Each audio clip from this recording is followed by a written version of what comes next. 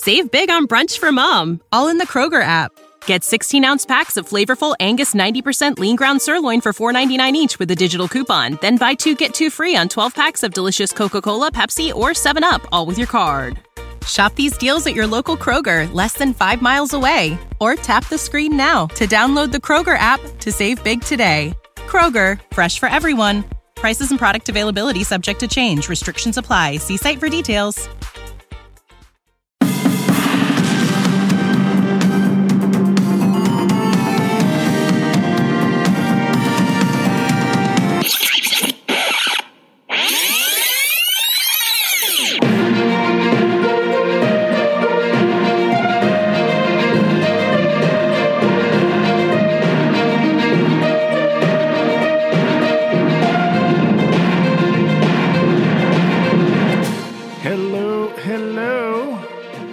Of my disappearance are greatly exaggerated, but have no fear.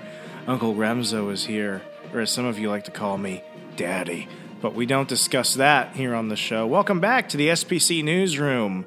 We are covering a few leaked details from Hollywood this week. We're going to be discussing what the expectations are for the upcoming James Bond successor to Daniel Craig. While we're at it, we'll also be going over a few leaked details, rumors that is, regarding the Black Adam film. So if you're like me, you don't care whether or not someone spoils Black Adam for you, so I'm hoping you don't mind if we go ahead and discuss a little bit about that today, especially since we're just discussing rumors. Black Adam might be the only DC film that DC wants to really talk about right now, because it seems that everything else they tried to put up, especially in light of the Ezra Miller bullshit, has seemed to have been pushed over to 2023. Apart from that, what we're also dealing with is, while the directors might want to admit it or not, potential reshoots because of everything that happened with the cancellation of their Batgirl film.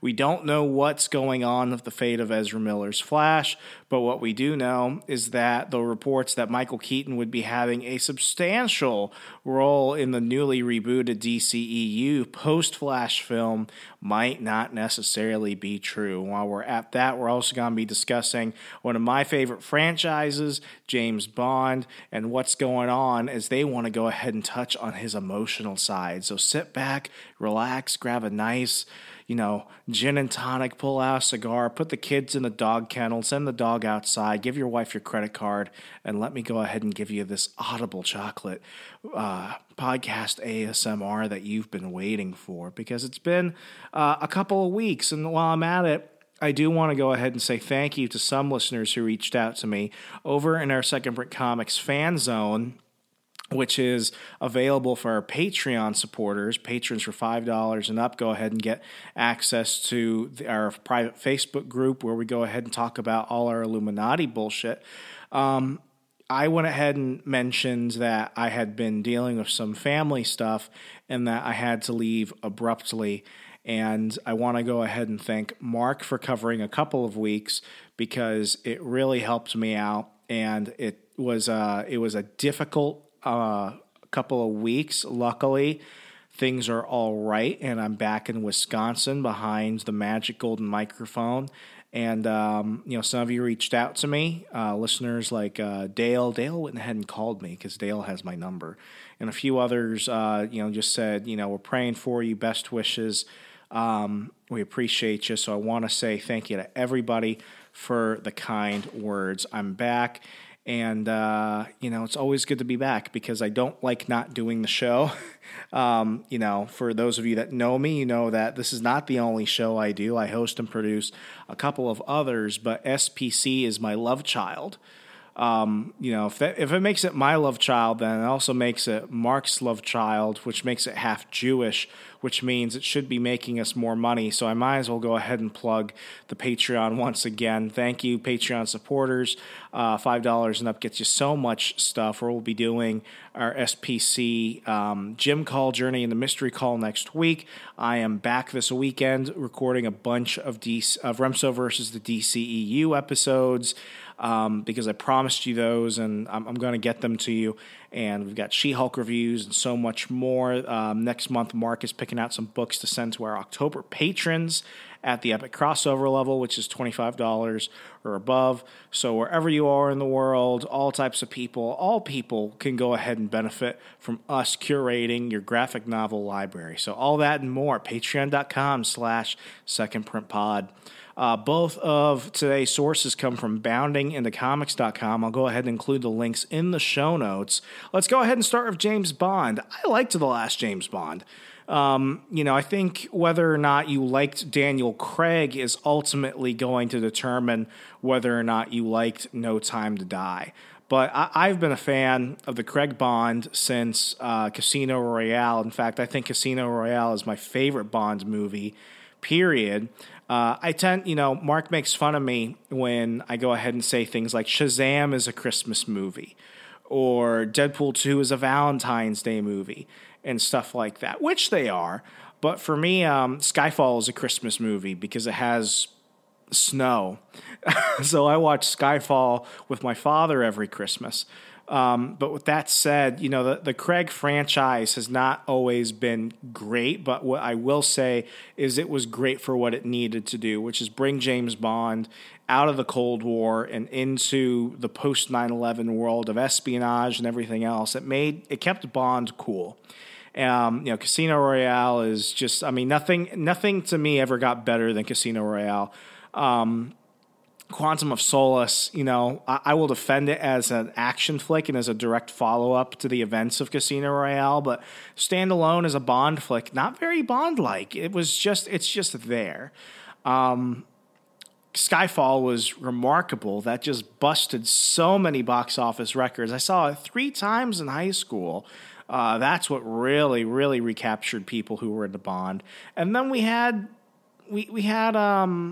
Spectre, which honestly, sometimes I forget that Spectre exists. Spectre was it was a hodgepodge of a lot of things, but it was coming out in a year where we had Captain America, the Winter Soldier, and a few other octopus-themed terrorist organizations, and the action wasn't there. And not many people know this, but Daniel Craig filmed half the film with a broken leg. So when you think he's phoning it in, he actually kind of is, because he's trying to not deal with the pain. There's a scene, I actually think the intro to the film before the opening credits, they actually filmed that last because that was the most expensive and the most difficult scene to film because of all the choreography, because they filmed it in Mexico. It's the Day of the Dead scene with the giant helicopter fight and everything. Probably the best part of the movie because everything after that is just forgettable. But they actually filmed that last. And when you see James Bond walking across the rooftops to go over to the one ledge where he's going to go ahead and pull out his sniper rifle, he's actually wearing he's not wearing a prosthetic, but he's wearing a leg brace. And what they actually had was they had these green screen covered harnesses around him because they had a crane that was basically carrying Daniel Craig. So he's basically kind of like floating on air, and they were able to remove it in post. But it wasn't a great film, even by Bond standards. It wasn't great. It didn't do a good job introducing Blofeld. It barely really finishes off a lot of the themes with Casino Royale that were set. And as a standalone, it's not great. I'm not a fan of the forced romance between him and the Bond girl in that film. At the end of it, I almost felt like this franchise had just been so all over the place that Spectre for me was kind of where I felt like my love affair with the Craig Bond franchise ended. I was like, if they end it here and reboot it, I'm totally fine. They could end it. But when they went ahead and announced way on their back that they were going to go ahead and do No Time to Die, which I did a review for on Patreon because I got to keep shilling away because that's my role here. I was a bit confused. And No Time to Die, what I will say is that I like it stylistically. I like Corey Fuki, whatever his name is. I don't say that facetiously. I'm saying it with all respect. But stylistically, it's a good film. There aren't many action films that try and look visually appeasing, and it did a lot. It closed a lot of loopholes, but at the same time, it's I felt a lot of that had already been done in Spectre, so it felt more like an epilogue than it did a closure, a conclusion, but nothing gets more conclusive than killing James Bond.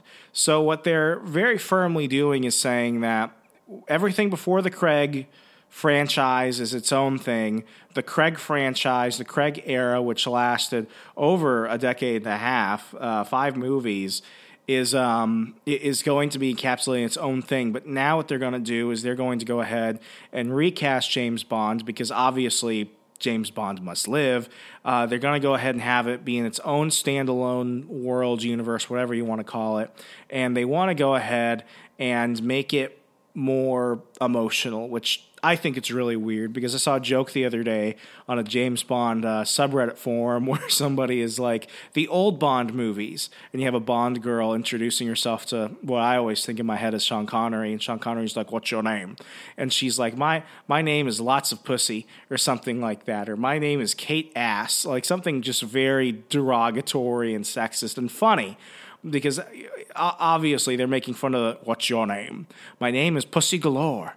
I must be dreaming. And then it's like James Bond today in the next thing, where it's like, James, you have to understand your generational trauma, or else you'll never be able to find peace in the world. And what it's doing is it's drawing a juxtaposition between the Bond of old, which created the lore, and the newer Bond, which I think was great for a lot of people, because the only other like really emotional Bond flick where you had like the side of all the Bond machismo you want versus stuff that people who might not like James Bond because they might not like what he represents or something likes, is my personal favorite Bond flick, On Her Majesty's Secret Service. I showed it to my wife one year. In fact, we love that movie so much, and we love the themes of it, that All the Time in the World by Louis Armstrong was the first dance that my wife and I had at our wedding. And, it was a very Bond-esque wedding. I actually wore a suit that was exactly like the one that Sean Connery wore in Goldfinger. And we had, martinis and everything. And we had a mansion. Like, it was actually a very Bond wedding without being intended. But it's because we had been so inspired by On Her Majesty's Secret Service. That's how much I love the Bond franchise. In fact, across from me is a signed autograph by George Lazenby, who was the Bond in On Her Majesty's Secret Service. So other than that, we never really got much of it. The Bond films weren't known for that. The Bond films, while they might have aspects of romance and drama and emotional development, especially if you look at like the Timothy Dalton Bond films, License to Kill goes into a lot of that stuff, which is the most violent of the Bond flicks. Up until that point, it was only Bond. And a lot of people were trying to judge No Time to Die, thinking it was going to be a woke Bond film, because you were going to have a female 007, and then you had that amazing action sequence with Ana de Armas, who's playing Marilyn Monroe in the movie Blonde. She played Paloma in that movie, and a lot of people were like, Paloma's the best part when she's just kicking ass and everything. I thought she was great. I think all the actresses were great, especially the woman who played, and I'm terrible with names. I'm not saying someone's name to disrespect them. I just don't remember names. The woman who plays, Monica Rambeau in Captain Marvel, and she played the female 007 in No Time to Die. I think they were all fantastic. I had nothing really wrong with the castings in the movie. I hated that stupid German professor, who she kills at the end of the film. In fact, I thought it was cool when she killed him. Otherwise, it was not the woke Bond film a lot of people said it would be. If anything, they said that it was to show Bond is outdated, Bond has been emasculated, Bond is at the end of his wits. And, you can't have, as Ben Shapiro said in a review he did of No Time to Die, you can't continue to have James Bond if you expect him to be dad on the weekends making, breakfast and taking kids to T-ball. So while it was not a woke Bond, it was certainly a Bond that was different. And for that, the only logical conclusion was to kill him. In fact, Daniel Craig had asked that they kill him. And somehow Corey Fukujama, whatever, decided let's go ahead and do it because he was one of the folks that wrote the scripts. So with all that said, what are the folks in charge of James Bond hoping to do?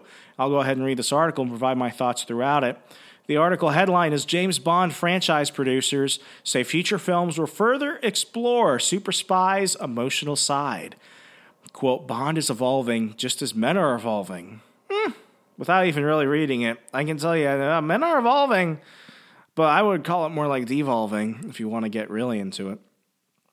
According to a half-sibling production team currently at the helm of the James Bond franchise, the focus placed on the iconic British super spy's more emotional and vulnerable sides in his last outing, No Time to Die, was less a one-off look into a seldom-seen aspect of the character and more of a preview of the franchise's future to come. Barbara Broccoli and Michael G. Wilson, who have served as the overseers of the cinematic incarnation of Ian Fleming's fictional MI6 agent ever since their shared father and co-founding franchise producer, Albert R. Broccoli, passed away in 1996, spoke to their vision for Bond's future during a recent interview with Variety. Asked by the entertainment trade news outlet if they had yet to make any progress on finding Daniel Craig's successor for the franchise's eponymous, I don't know words. We're going to learn it together. The big role, big important role, huge role, important role. The pair began by briefly touching upon the potential casting of Idris Elba, noting that while they loved the Hobbs and Shaw star as an actor, they understood that accepting the job was a daunting commitment for any actor. Quote, "The thing is, it's going to be a couple of years off," said Broccoli. "And when we cast Bond, it's a 10 to 12 year commitment. So he's probably thinking, do I really want that thing? Not everybody wants to do that. It was hard enough getting Daniel Craig to do it." Save big on brunch for mom, all in the Kroger app. Get 16-ounce packs of flavorful Angus 90% lean ground sirloin for $4.99 each with a digital coupon. Then buy 2, get 2 free on 12 packs of delicious Coca-Cola, Pepsi, or 7-Up, all with your card. Shop these deals at your local Kroger, less than 5 miles away. Or tap the screen now to download the Kroger app to save big today. Kroger, fresh for everyone. Prices and product availability subject to change. Restrictions apply. See site for details. Daniel Craig did plenty of films, Cowboys and Aliens, The Girl with the Dragon Tattoo. He was doing Knives Out, a bunch of other more indie flicks. I mean, the guy was working in between it. Well, he might be the longest serving Bond, but he certainly has not done the most Bond movies, especially when you count injuries and stuff that kept him off the set, like what occurred in, I think he broke a leg in Skyfall, and they broke the same leg in Spectre, is what we talked about. Continuing, and he was in his early 30s at the time, added Wilson. The brother-sister duo then admitted that only does the process of rolling out a new James Bond require a phenomenal level of dedication from whichever actor is lucky enough to land the role, but that's also, quote, a big investment for us too. And it's not just about casting an actor for a film, it's about a reinvention. We have to ask ourselves, where are we taking it? Explains Broccoli. What do we want to do with the character? And then once we figure that out, who's the right person for that particular reinvention? However, it seems that this next incarnation of Bond will be far from a complete reinvention of the character, as Variety writes that Broccoli confirmed to them that the humanizing of the once womanizing spy and the ensuring of more fulfilling media roles for female co-stars of the franchise done during her and her brother's handling of the franchise will, quote, continue in the next films. It's an evolution, asserted Broccoli, who, in addition to serving as James Bond's producer, is also the current director for the UK chapter of Time's Up. Bond is evolving just as men are evolving. I don't know who's evolving at a faster pace. Craig cracked Bond open emotionally, she said. The films over his tenure were the first time we really connected the emotional arc. So, with that said, I've got a lot of thoughts, but I will take it. Like, if I could wish three things. One, cast Henry Cavill. Henry Cavill is my number one dark horse draft pick for James Bond. He's young enough. He can take on the spy roles as seen when he was Napoleon Solo in The Man from U.N.C.L.E., which is a highly underrated flick, primarily because of Armie Hammer and the fact that he eats people, which no one wants to talk about. He was phenomenal as the villain in Mission Impossible Fallout, which is my favorite Mission Impossible film. I mean, the guy oozes James Bond. He is what I want to see in James Bond. I think he would do a tremendous job. Secondly, what I think is great is that when they went with Casino Royale, they went really back into what the Fleming character from the novels was. Because for everyone saying he was a departure, he was only a departure if you compare him to his other cinematic predecessors. The only one on a note-for-note level who could match with Craig was Timothy Dalton, and people criticized Dalton then for his darker tone. But what we saw was that even if you take the Fleming Bond character and put him in a post 9/11, early 21st century setting as it was, because when that movie came out, it was very fashionable, very high tech, very modern. Now I look at it and they're using this is before the iPhone came out, people remember that. It doesn't age great in every aspect, but it was pretty phenomenal. But the timeless part about Craig's Bond is that, they respected the source work and they really dove into what Fleming was going for. So just if you observe Fleming's books from the original James Bond novels he wrote, from Casino Royale all the way to his last book that he wrote, The Man with the Golden Gun, and then you have the other successor books that came out later. Anthony Horowitz, who wrote the Alex Rider series, is one of my favorite writers of all time. He wrote several Bond books. I think he's working on another that just came out, which I need to bug my wife about. We need to go to the bookstore and grab it. He wrote Forever and a Day, which is actually a prequel to Casino Royale, which is phenomenal. He wrote another book, which is actually a sequel to Goldfinger, which is really good. He got Fleming down. Just pay attention to Fleming. And third, I think if there is one Bond film which I believe should be the template for all Bond films, it's, as I hinted before, it's On Her Majesty's Secret Service. On Her Majesty's Secret Service is what I feel is the spiritual end of the Bond story, because that was the last Bond flick that came out where James Bond was leading the pack of action movies and spy films. And after that, with the Roger Moore era, which I'm very fond of, I defend Roger Moore. He's copying other films. He's copying Star Wars. He's copying Dirty Harry. He's copying a lot of more of the satirical espionage spy films that were coming out. That was the last time when James Bond stopped leading and James Bond started following. But in On Her Majesty's Secret Service, this is the first film where you get to meet those strong female characters that they keep discussing. And I think it's a bit disingenuous to say that it just started with Vesper Lynn, Eva Green, one of my favorite Bond girls, in Casino Royale, and it certainly isn't going to end with Paloma and the female 007 in No Time to Die. The woman who played the Bond girl in Tomorrow Never Dies was more of a killer and more of an action hero than Pierce Brosnan was. She's more believable on screen. In fact, they almost gave her own spinoff. Same goes for Halle Berry, who was actually almost going to do a spin-off series after Die Another Day with Michael Madsen as her handler for the CIA. And what's great about Tracy in On Her Majesty's Secret Service is that you actually see a Bond girl who can at some time save Bond when he needs it, who is there for him on a emotional level. And I think she often gets disregarded as the Bond girl who dies at the end of a Bond movie.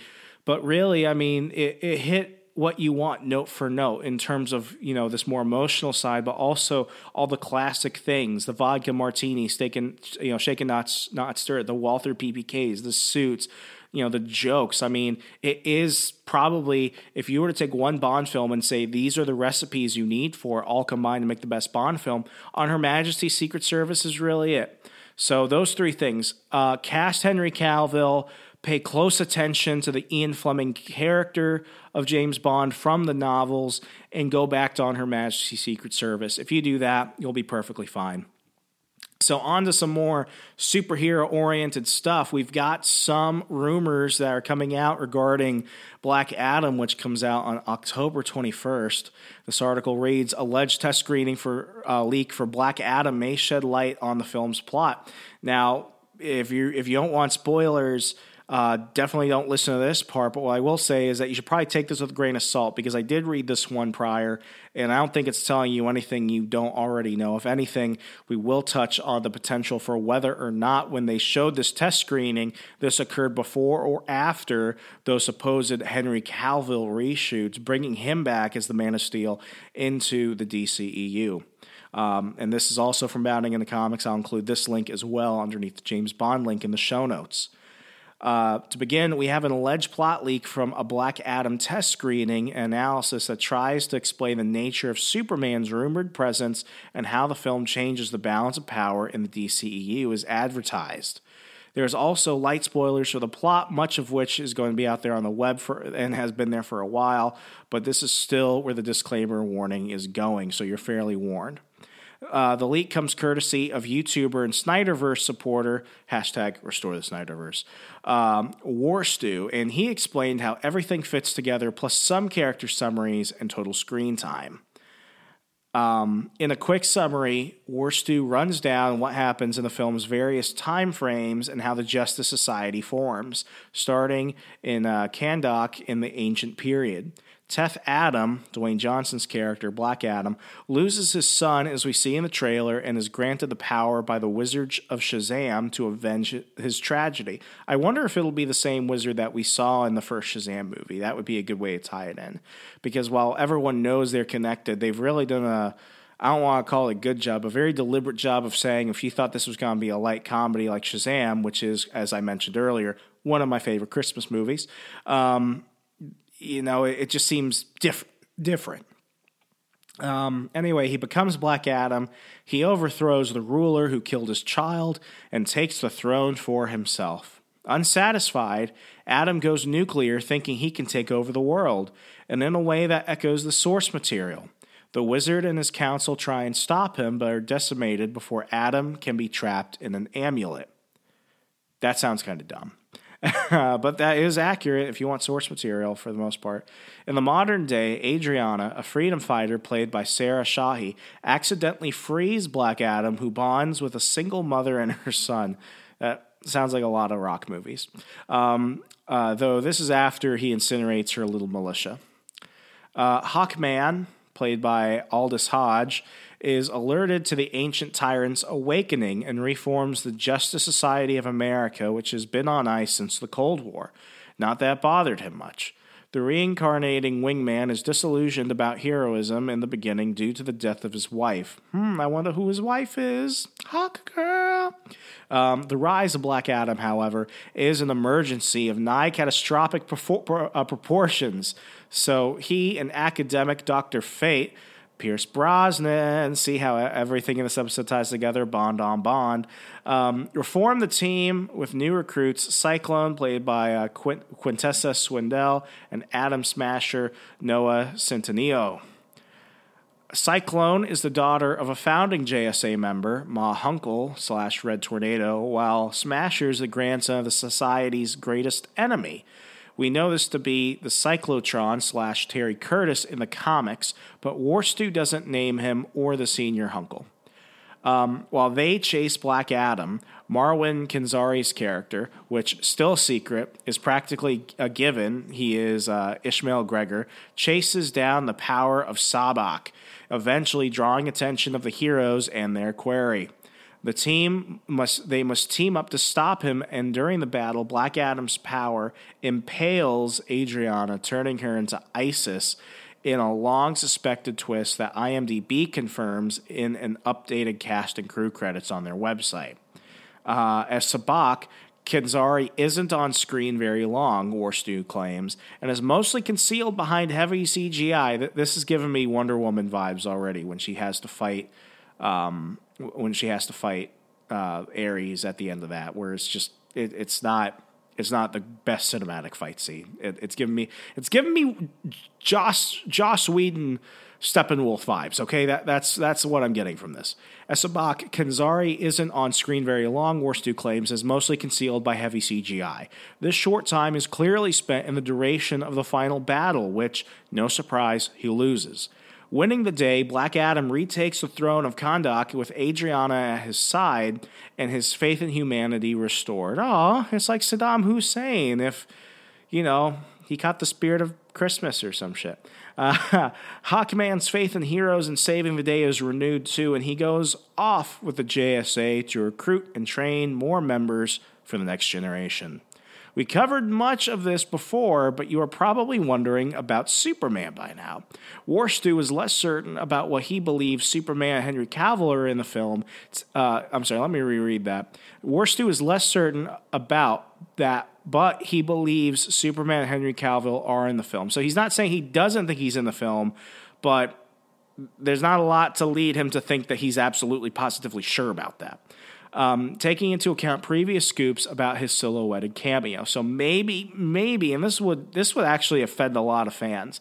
They might do what they did at the end of Shazam in the cafeteria scene where you see somebody walk out in a Superman costume, but they cut them off from the neck above, so you see a person, but you obviously know it's Superman, but it's not Henry Cavill. And I would say I hope they don't do what they did in Peacemaker, where you see Aquaman, Flash, but then it's like you see a silhouetted Superman, a silhouetted Batman, because at this point, no one ever knew if we were going to see Henry Cavill, especially Ben Affleck coming back. But it seems like Ben Affleck, Batfleck, my favorite Batman, might be making a return, and then a silhouetted Gal Gadot because she was fighting with the studio because of the Joss Whedon stuff. So I hope they don't do that, but they might do that. He adds that the cameo is likely has something to do with Amanda Waller, who we recently found out is in the film through the recent commercial that was put out this past week, who also makes an appearance in the film. Warstu makes it clear he hopes more than further cameos in other DC films spring out of this for the busy Cavill. He must not have heard... that is quite possibly the case. We remind you to take these spoilers with a grain of salt, as they can't be totally confirmed until Black Adam reaches theaters next month. I'm a Rock fan. Mark is a Rock fan. I will see anything with The Rock. I know a lot of people think that Black Adam is going to be a gimmicky film, but it's the only DC film we're going to get this year, so we should give it a chance. Well. The Suicide Squad came out last year. It's been a minute, okay? It's been a minute. So that's about it. That's all she wrote. Thank you once again for tuning into the newsroom. Please go ahead and subscribe to Second Print Comics wherever you're listening to us across the World Wide Web. Invite a friend, leave us a rating and review. Wherever you listen to the show, lets us know you love us so we can keep putting more content out. And if you're content deprived and want to join the SPC community for all our awesome perks and more, check us out at patreon.com/secondprintpod. As always, if there's one thing you can do, it comes simply as ever. It's read comics and change the world. Good night, America. Be sure to leave the show a 5-star rating and review, and support the crew at patreon.com/secondprintpod.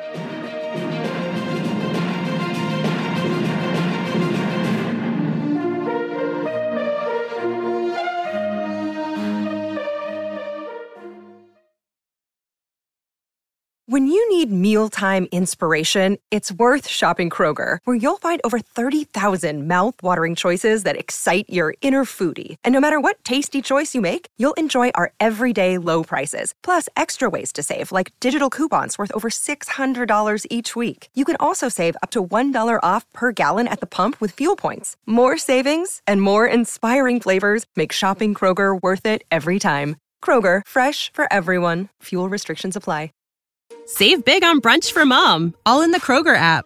Get 16-ounce packs of flavorful Angus 90% lean ground sirloin for $4.99 each with a digital coupon. Then buy 2, get 2 free on 12 packs of delicious Coca-Cola, Pepsi, or 7-Up, all with your card. Shop these deals at your local Kroger, less than 5 miles away. Or tap the screen now to download the Kroger app to save big today. Kroger, fresh for everyone. Prices and product availability subject to change. Restrictions apply. See site for details.